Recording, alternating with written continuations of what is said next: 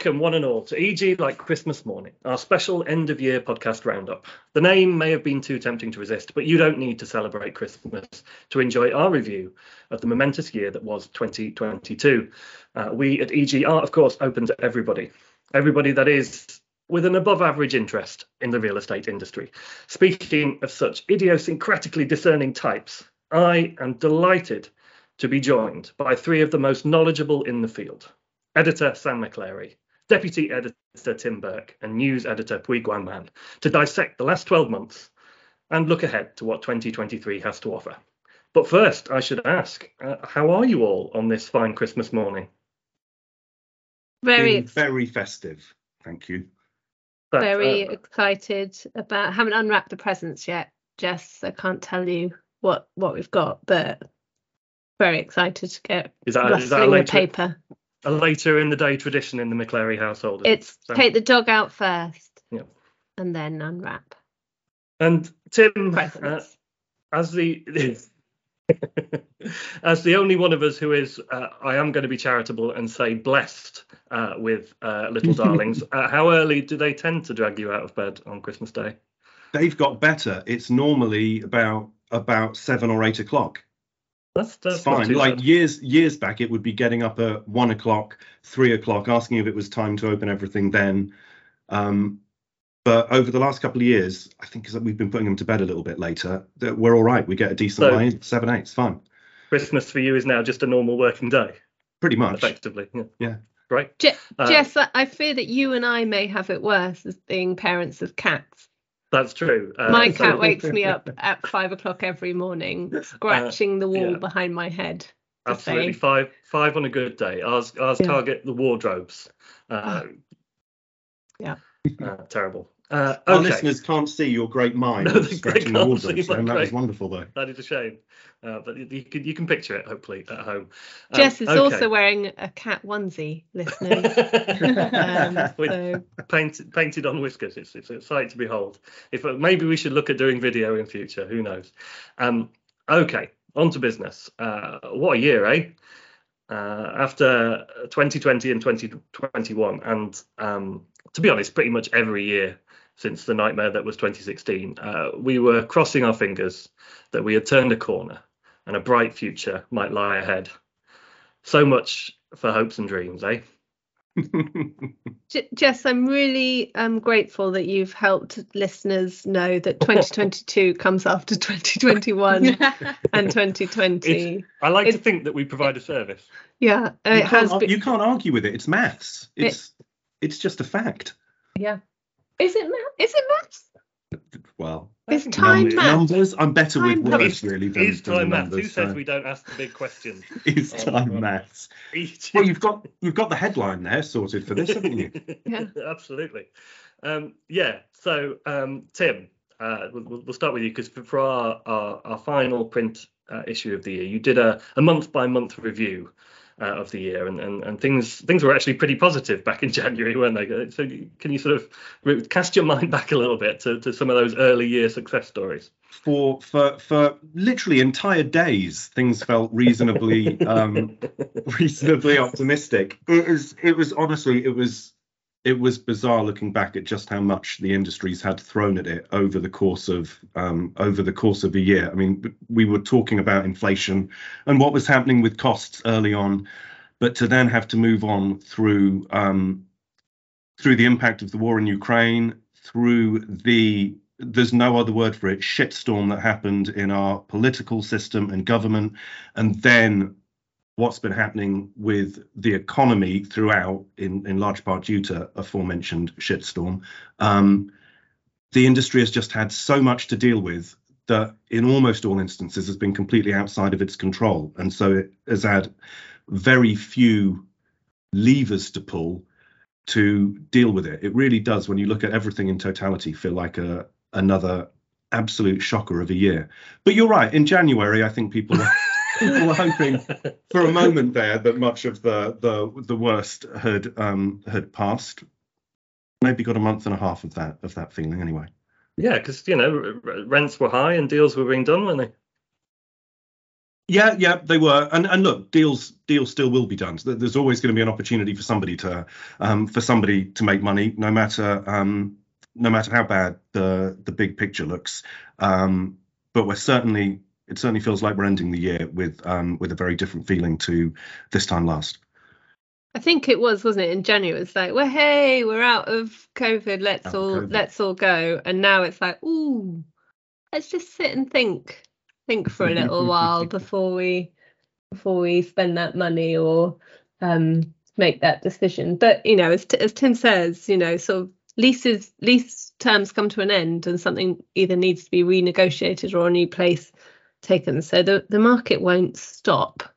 It will just be a little bit more considered, perhaps. And I think the time of proper understanding and proper due diligence will be back again. So I think the last quarter of the year has been very slow investment wise, hasn't it? But we've certainly although still deals happening, and albeit with quite large renegotiations, but from a leasing perspective, we've certainly been writing lots of stories about new deals being signed, and there being sort of plenty of occupational activity.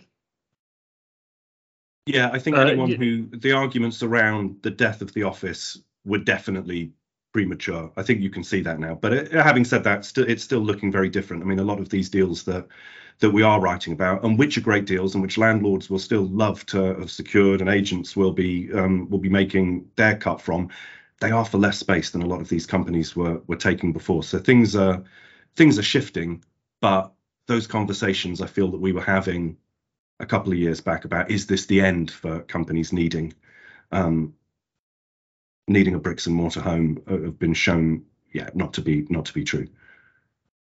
But the emphasis is this year, and we've talked about this many times, is very much on quality, isn't it? The flight to quality. If I had a penny for every time an agent had the flight to quality. Flight to quality, death of the office. We should do what else have been some of the buzz phrases of 2023? They always have that what word or phrase has been added to the dictionary, don't they, at the end of the year? So maybe we should see what's been added to the property lexicon. Lens of ESG. There's another one. What else has there been? Flight to quality. That is one, isn't it? Death of the office. Lens of ESG. Got to be some more.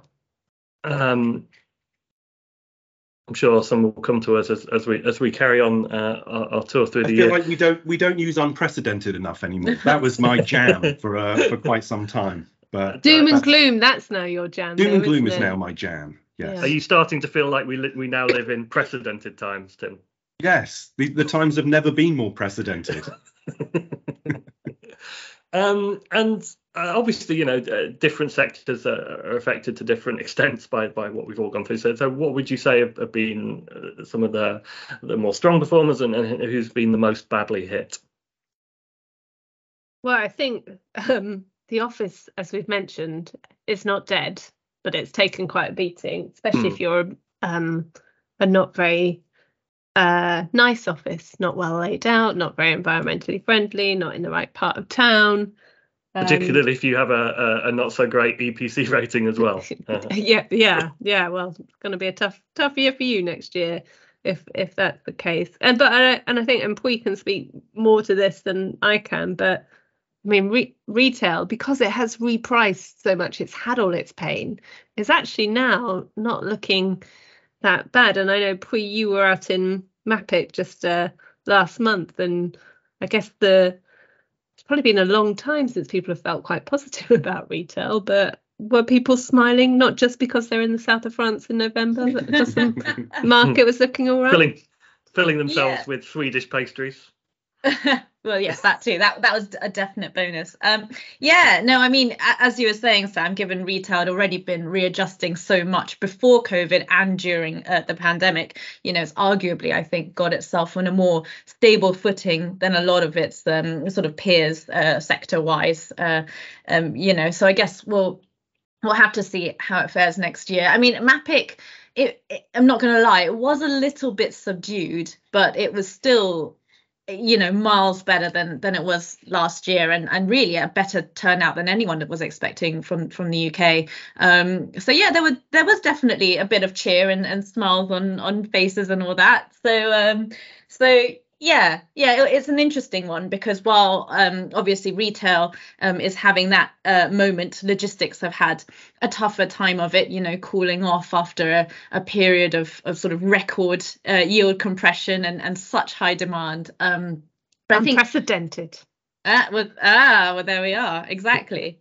But then, a lot of people think that last mile demand is going to sort of keep the sector ticking along, and rental growth is still sort of on the cards on that front, largely because of that. So it's not totally doom and gloom, to coin a phrase that we've used several times so far today.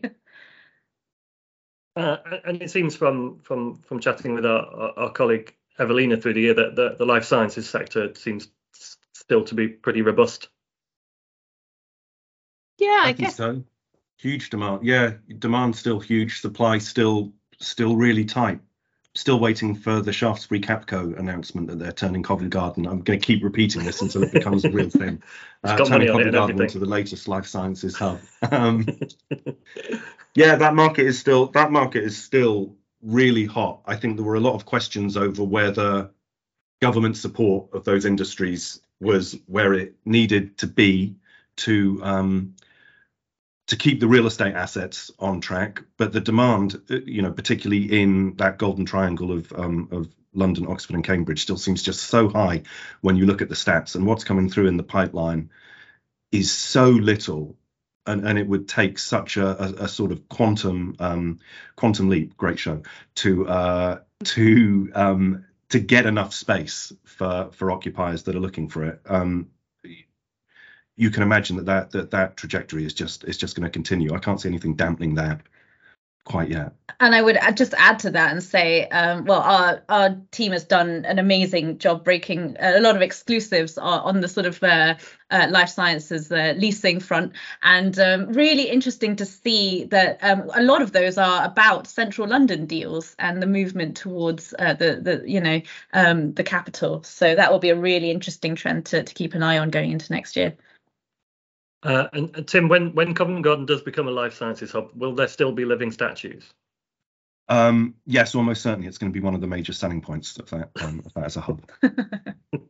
I think good. Another major growth area, not as big as life sciences, is the film studio development. We've seen so much investment going into that by some big players as well, and that it's one of the, like science and the sort of power of knowledge that we have in the UK. One of the things that we are good at is creating movies and shows. We didn't create Quantum Leap, I don't think, which is a nor have we shown the reboot, which is. Is there a reboot? One of my frustrations of 2022. There's been a whole season of well, it's actually a sequel. It's a sequel. A kind of a sequel reboot, but no one's shown it here yet. It's outrageous. So, Okay, well, if you're listening, start a campaign. If you're listening, here. All UK channels and streaming services, buy Quantum Leap. Anyway, but I think you were making a point. That was a tangent. Yeah, the film studios are a huge opportunity there, and some really interesting players in that market, and an opportunity for sort of the UK to really show its strength in those creative sectors. So definitely one to watch there, as well as life sciences. Still waiting for Sam to create the Hollywood correspondent role here at EG. Maybe that will happen in 2023. Obviously, the last year has been a year first of celebration, but then of mourning for our Queen, with her platinum jubilee in June, followed sadly by her death in September. And Tim, I imagine it was interesting to cast your mind back to those months and look back on the extensive coverage that we had from the real estate sector for each. Yes, particularly around the Jubilee, going back into our archives to look at EG's Coronation edition was that was a real treat. Pulling out the dusty leather-bound tomes of EGs of decades gone by is always, and of course our treat. radio edition that we unearthed, the reels of tape with our radio edition from 1953 as well. I'd was quite that. special. That really was a highlight of the year. Absolutely. And of course, around that similar time, we had a fair amount of political chaos that led to Boris Johnson's resignation and a rather fast turnover of prime ministers. If there's one thing that real estate doesn't like, it's uncertainty, isn't it?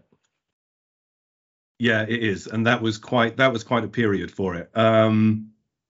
It still doesn't feel entirely like we're out of the woods, but I think people at least are thankful that that period from the summer is behind us. But you're right, it just means, back to Sam's comment earlier about people pressing pause on investments, rethinking what capital they're going to put to work where.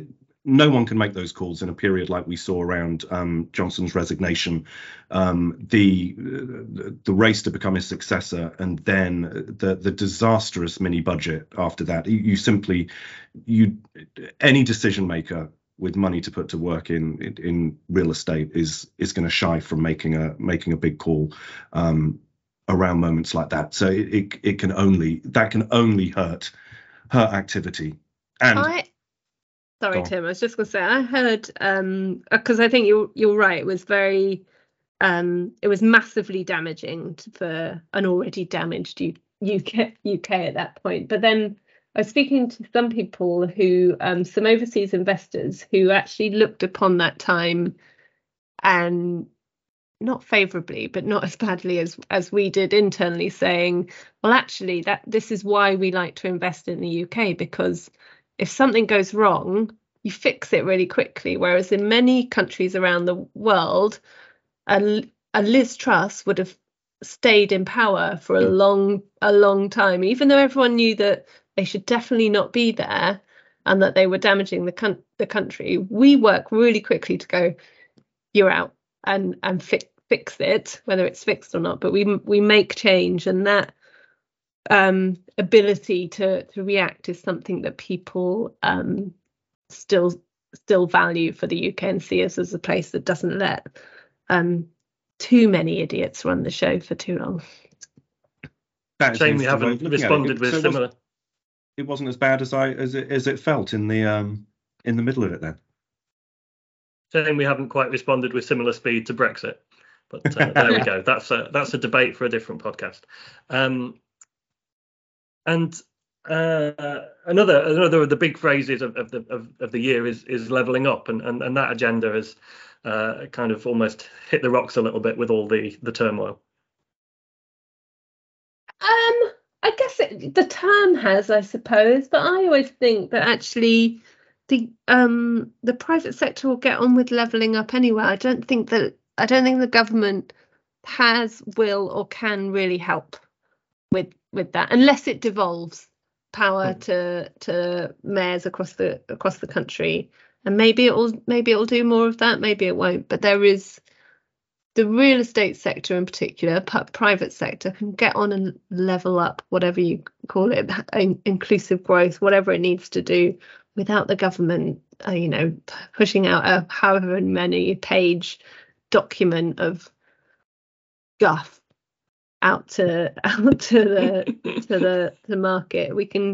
It can just get on and do it. So I don't know that it's, yes, there's no, funding is poor and policy is poor, but actually, go and make a place, take investment to it, create communities, do whatever you need to do, and that you don't need the government for that. Michael Gove. So that can be what you call him from now on, Sam. So how would you all sum up the state of the real estate market as we approach the end of 2022? I think we're seeing something of a reset I think what people are waiting for at the moment, and it's again another phrase that's being used a lot, is the pricing discovery. People have had pause pushed on a number of deals. We've had a lot of transactions that are getting renegotiated. I think everyone's waiting, and it's not gonna happen when the clock ticks over into the 1st of Jan. But people are waiting to see where prices across these different asset classes settle, and some degree of a track record in deals that are getting done that let us know what events of the last few months and expectations for what now happens in the macro picture into 23 mean for values. Would you concur with that, Sam? Pui? Yeah, look, I think it's the year has not ended like it started, but it's, this is the real estate industry. It's cyclical. Things go up and down, which isn't a circle, but you know what I mean. We go through phases, and it's going to be some tough times, but there will be opportunities. Things will be repriced. They get repriced all the time, and we'll move forward, and then things will go up again. It's just how it is. But this time I suppose there will be quite a large percentage of the workforce that has never seen tough times, has only been operating in that boom market. So there's going to be a lot of learning, I think, that is required over the next year or two, that we sort of readjust to life. And it's probably never going to be as good as it was. I doubt we're going to see interest rates at 0.25% or whatever they got down to ever again. And should we anyway? Was that, were we living in a world of free money for too long? So yeah, I think it's readjustment on price, it's readjustment on outlook, and it's that sort of educational piece for the next generation coming through, to understand that life isn't always a fairy tale. So Merry Christmas. And just for each of you, what are your expectations for what will happen in 2023? And with your very rosiest spectacles on, what would you like us to be talking about on EG Like Christmas Morning next year to have happened in 2023? Sorry, Sam. You please, after you. I was going to say, I think we're already seeing a lot of talk about the axe falling, particularly in agencies, and cost cutting getting underway. I think we've talked a lot in the past about lessons from COVID, and I think some of the cuts that we saw when the pandemic hit arguably were too great. And then we've seen, even within these couple of years, attempts to build back out parts of business that were perhaps slashed too greatly. So I would hope that some lessons have been learned from that, and that despite the pressures that businesses are going to face going into next year, we don't see too great a loss of talent as companies make what will be pretty tough decisions around staffing requirements, about which bits of the business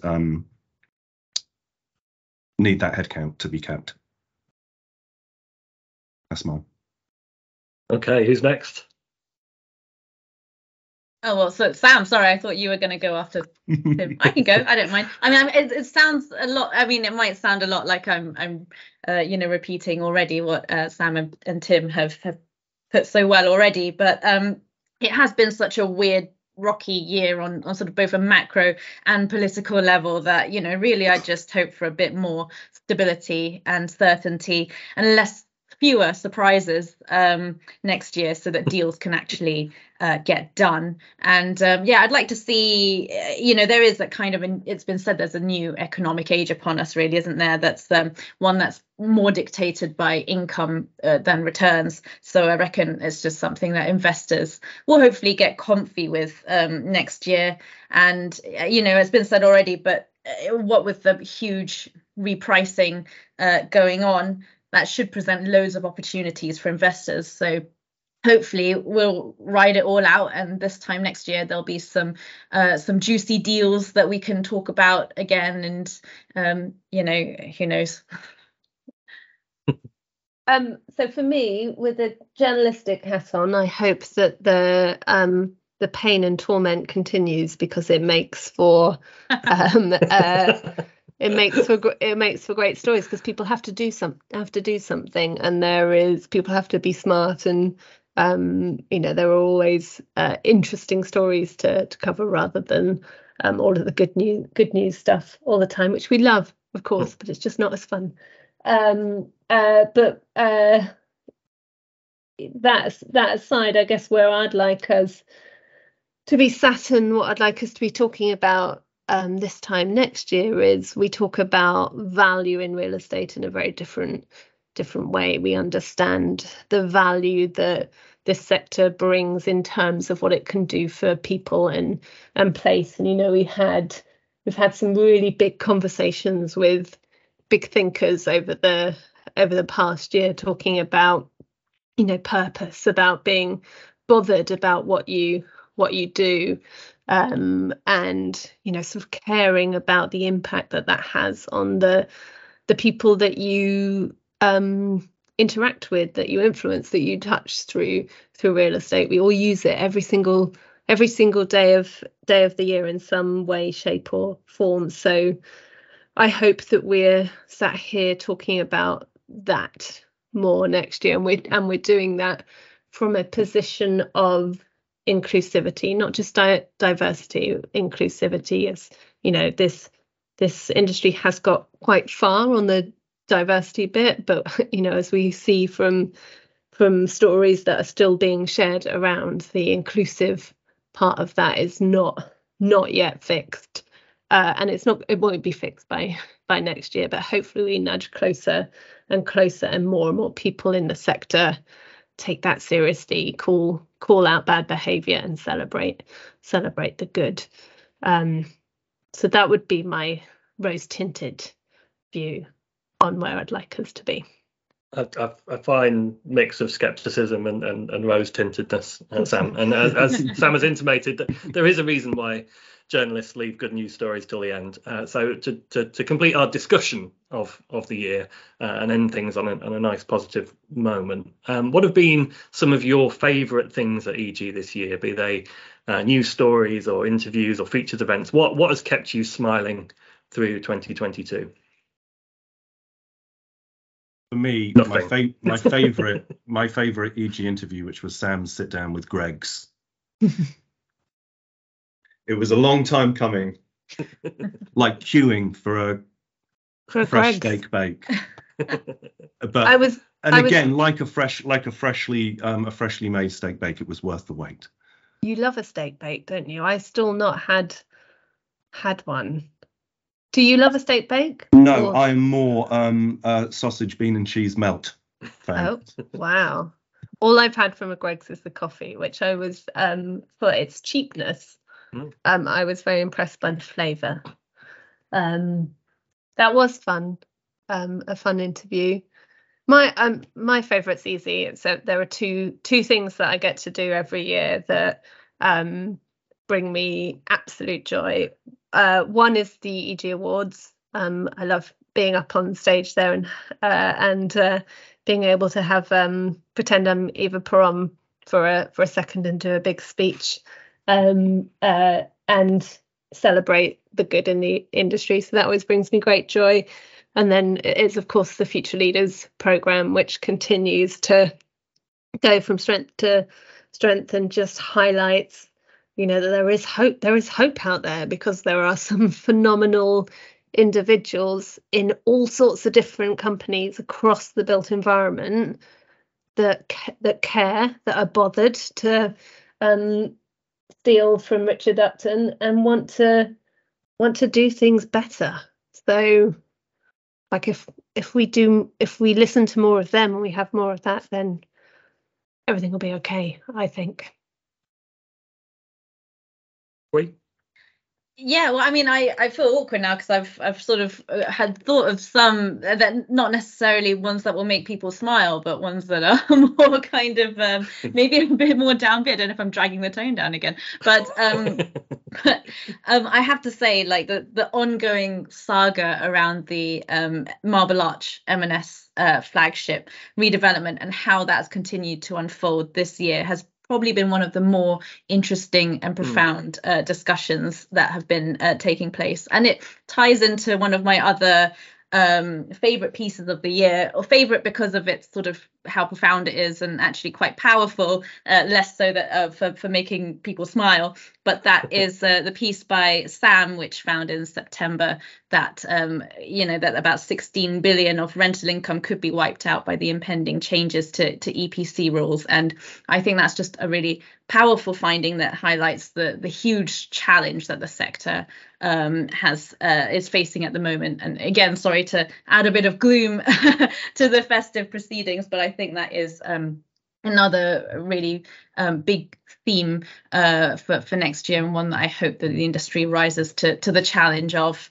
And in terms of exclusives, I mean, it happened on so early on in the year now that it almost feels like a distant memory. And I know I'm also biased given my specialism in retail, but CBRE's takeover of CWM, niche agency, took the industry by surprise. And I think even I'd go so far to say that it bolstered the sector quite a bit when it happened, and that was quite fun and rewarding to see. And yeah, I don't know, I guess I'll wrap it up there, but yeah. People can smile for many different reasons, and if EG's news editor can't take a little bit of pleasure in a major headline, then who can, frankly. Okay, so it wouldn't be EG like Christmas morning, or indeed EG like Sunday morning, without a quiz, would it? I've prepared for you. Yes, 1 point to me. No. Correct answer. No, wouldn't be. No. So I've prepared a special quiz of the year through a diary lens. So we have 12 questions. And this is how it's going to work. We don't have the budget for buzzers. That's not been approved yet. I'm hoping it'll come through in time for next year. But what I want you to do is when you know the answer to the question, if you want to come in and answer. So Tim, I want you to say baubles. Okay. Baubles. Okay. Yeah. Pui, I want you to buzz in by saying crackers. Yeah. Got it. And Sam, I want you to buzz in by saying stockings. So it's baubles, crackers, stockings. But they've all got to be this plural. I want to be fair. They all had to be 2 syllables. Plurals. Yeah. I mean, that's got slightly different connotations, hasn't it? You can say stocking if you think there's an entendre to be found. I mean, Tim's saying baubles, so. And you're just looking now for a problem. These aren't you? These are all normal, everyday Christmas words. I don't know what your problem could possibly be. Baubles, crackers, or stocking. Still 2 syllables. That's fine. So we'll start kicking things off. Question 1. In our very first issue of the year, in January, we said a not so sad goodbye to a regrettable landmark, which will forever be associated. Stockings. I heard baubles first. But baubles, Tim. Marble Arch Mound. It is Marble Arch Mound. It is, and I was about to say it will forever be associated with a much more fondly remembered former colleague. So the Marble Arch Mound closed to the public. I have no fond memories of him. If you're listening, Alex, no, that's a lie. We do have fond memories. He won't be listening. Surely he's made a fortune on crypto in the last 12 months and has retired young. Question 2. In February, we welcomed Stuart Andrew into the role of Housing Minister, with little concept of quite how fast the revolving door would spin for the rest of the year. Andrew was, of course, the second Housing Minister to serve in 2022, taking over from Chris Pincher. But how many held the position in total this year? Baubles. Oh, no, go on. No. It was yours. the giddy heights of 5. That's correct, Tim. Well done. So that you have unlocked the quick mini bonus game of Play Your Housing Ministers Right, which of course was a very successful format we treated listeners to earlier in the year, where we discovered that Emily Wright has a frankly astonishing knowledge of the duration of housing ministers. So, Tim, you know the rules of Play Your Housing Ministers Right. I don't, because I didn't play it, but I can't imagine this is going to be that taxing to get up to speed. Okay, I will give you the housing minister who started the year. Yeah. And then I will give you their successor. Exactly. Yeah, I'll give you their successor, and you have to tell me were they higher or lower? Did they serve longer or shorter? Higher or lower? Okay. So we started with. Sorry, Pincher. Jess. Shouldn't these be Christmas themed words, like for higher or lower? I'm sorry. And is it only me playing, or is it? This is chaos. So it is only you playing. This is a quick bonus for you. You could have ho snower. Reindeer. Will anyone still be listening to this? This has been going on for over 30 minutes now. Rudolph. You know, people still got an hour or two before their lunch. Okay, so Tim, we're going to stick to higher or lower. Otherwise chaos will ensue. Okay. So we start with Pincher. Yeah. Is Andrew higher or lower? Lower. Correct.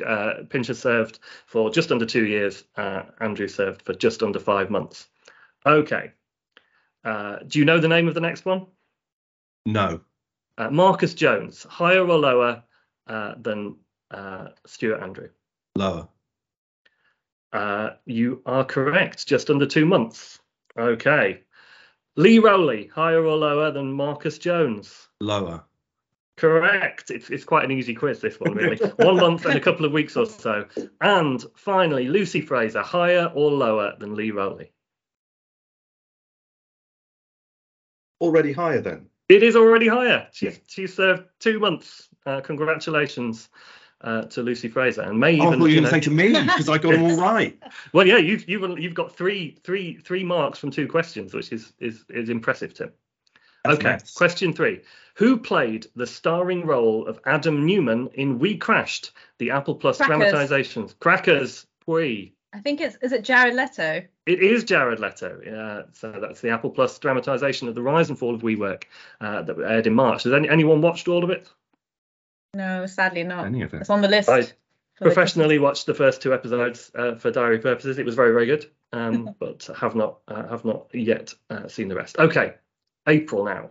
Who opened Meta's King's Cross office a few months before their calendars became a bit too busy for that kind of ribbon cutting? Crackers. I'm just going to take a punt. Prince William. Close, but not quite. Does anyone else want to buzz in? Stockings, the other one, King Charles. It was indeed Prince Charles and Camilla opened, so quite a score for Meta in April. In May, we celebrated the best corporate rebrand since Abaddon, but which company swapped the order of the 2 words in its name? Crackers. Baubles. He's red hot on this today. Go on.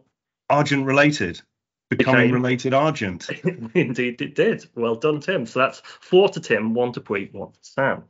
Can anyone catch him? Okay, in June, in the wake of Boris Johnson's confidence vote, we, in the form of peers, rushed straight down to the bookies to check the odds on next Prime Minister. Who was the favourite at 5 to 1? Crackers. Wasn't Keir Starmer, was it? It was Keir Starmer. He was the favourite. Can you, for a bonus point, can you name who was the second favourite at 6 to 1? Favourite. I'm gonna say Gove. At that point, Jeremy Hunt was the Tory front leader at 6 to 1. But 4 to Tim, 2 to Pui, 1 to Sam. Okay. Where did the lettuce come? Probably higher. We did check Nadine Dorries, and she was something like 209 to 1. So I suspect the lettuce was higher than that. Funnily enough, on that podcast, my punt was Liz Truss, and everyone laughed at me. Yes, and who's laughing now? Thank you very much for giving her the publicity, Pui. Well done for taking credit for that. It was all because of me. Okay. Property consultancy Vale Williams announced in July that it had recruited a Commonwealth Games gold medalist as a building surveyor. But what sport did Callum Maynard compete in? Crackers. Crackers. Curling? I have no idea. Not curling, sadly. Does anyone know? I don't even know if that's a Commonwealth sport. I also feel that buzzing in with crackers when you clearly hadn't even decided what you were going to guess, that is just not cricket. That was not a good. Come on. Curling. Come on, man. Okay, I'll put you out of your misery. It is fencing. Okay.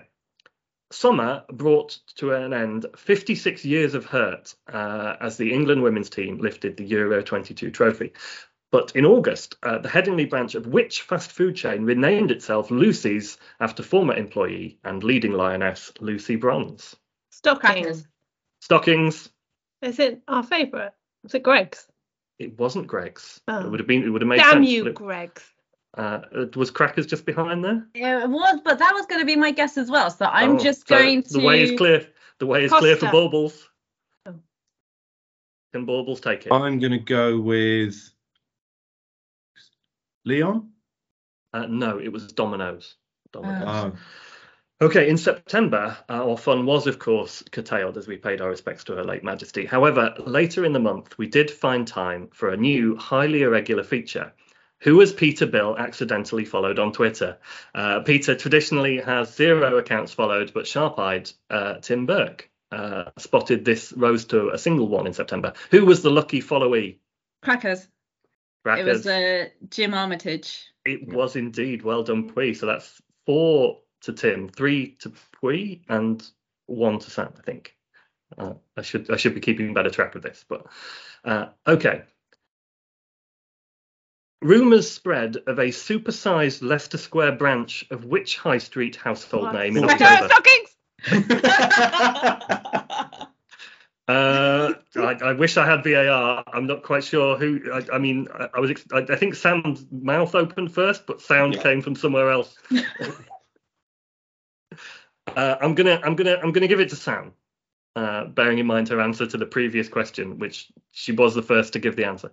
I will repeat the answer to my previous question, which is Greggs. It's the answer to most questions fielded towards you, isn't it, Sam? It is. Okay, 4-3-2. November. Hang on, you've got to finish the answer. Oh yes, sorry, I do. Well done for keeping me in line as always. Yes, rumours spread of a supersized Leicester Square branch of Greggs in October when an extra 0 was added to its floor space by a non-real estate specialist journalist. November now. And what did a Landy boss Mark Robinson wear on his feet? Stockings. Stockings. He did not wear stockings. That's completely incorrect, Sam. He did have stockings on. What did he wear on his feet, Sam? Fish flops. Fish flops, correct. 4-3-3. This is epic. It's going into the final question. Tim, you're the Argentina to everybody else's France. Can you cling on? Can you cling on in the penalty shootout? And finally, in December, a festive staple made its nigh-annual appearance. A festive A festive staple made its nigh-annual appearance. Well done to anyone who has tuned in through all of this on the diary page. But which Christmas TV/film home was named as the most valuable? Baubles. Baubles. I forgot the family name. The McAllisters in Home Alone. Tim looked at the photo but didn't read the story. Oh no, I didn't. I didn't even look at the photo. It was a complete guess. We used stockings. Yes, Sam. Is it the National Lampoon's house with all the lights on? It wasn't the National Lampoon's house. So Pui, you've got an open road to try and tie the quiz. God. Can you name any? And is it? To be honest, it's a bit tenuous.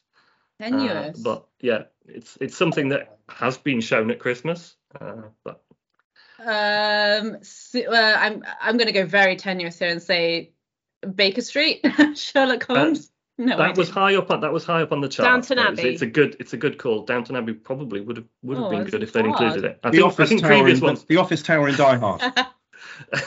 No, you would think that would be worth an absolute fortune. Number 10. No.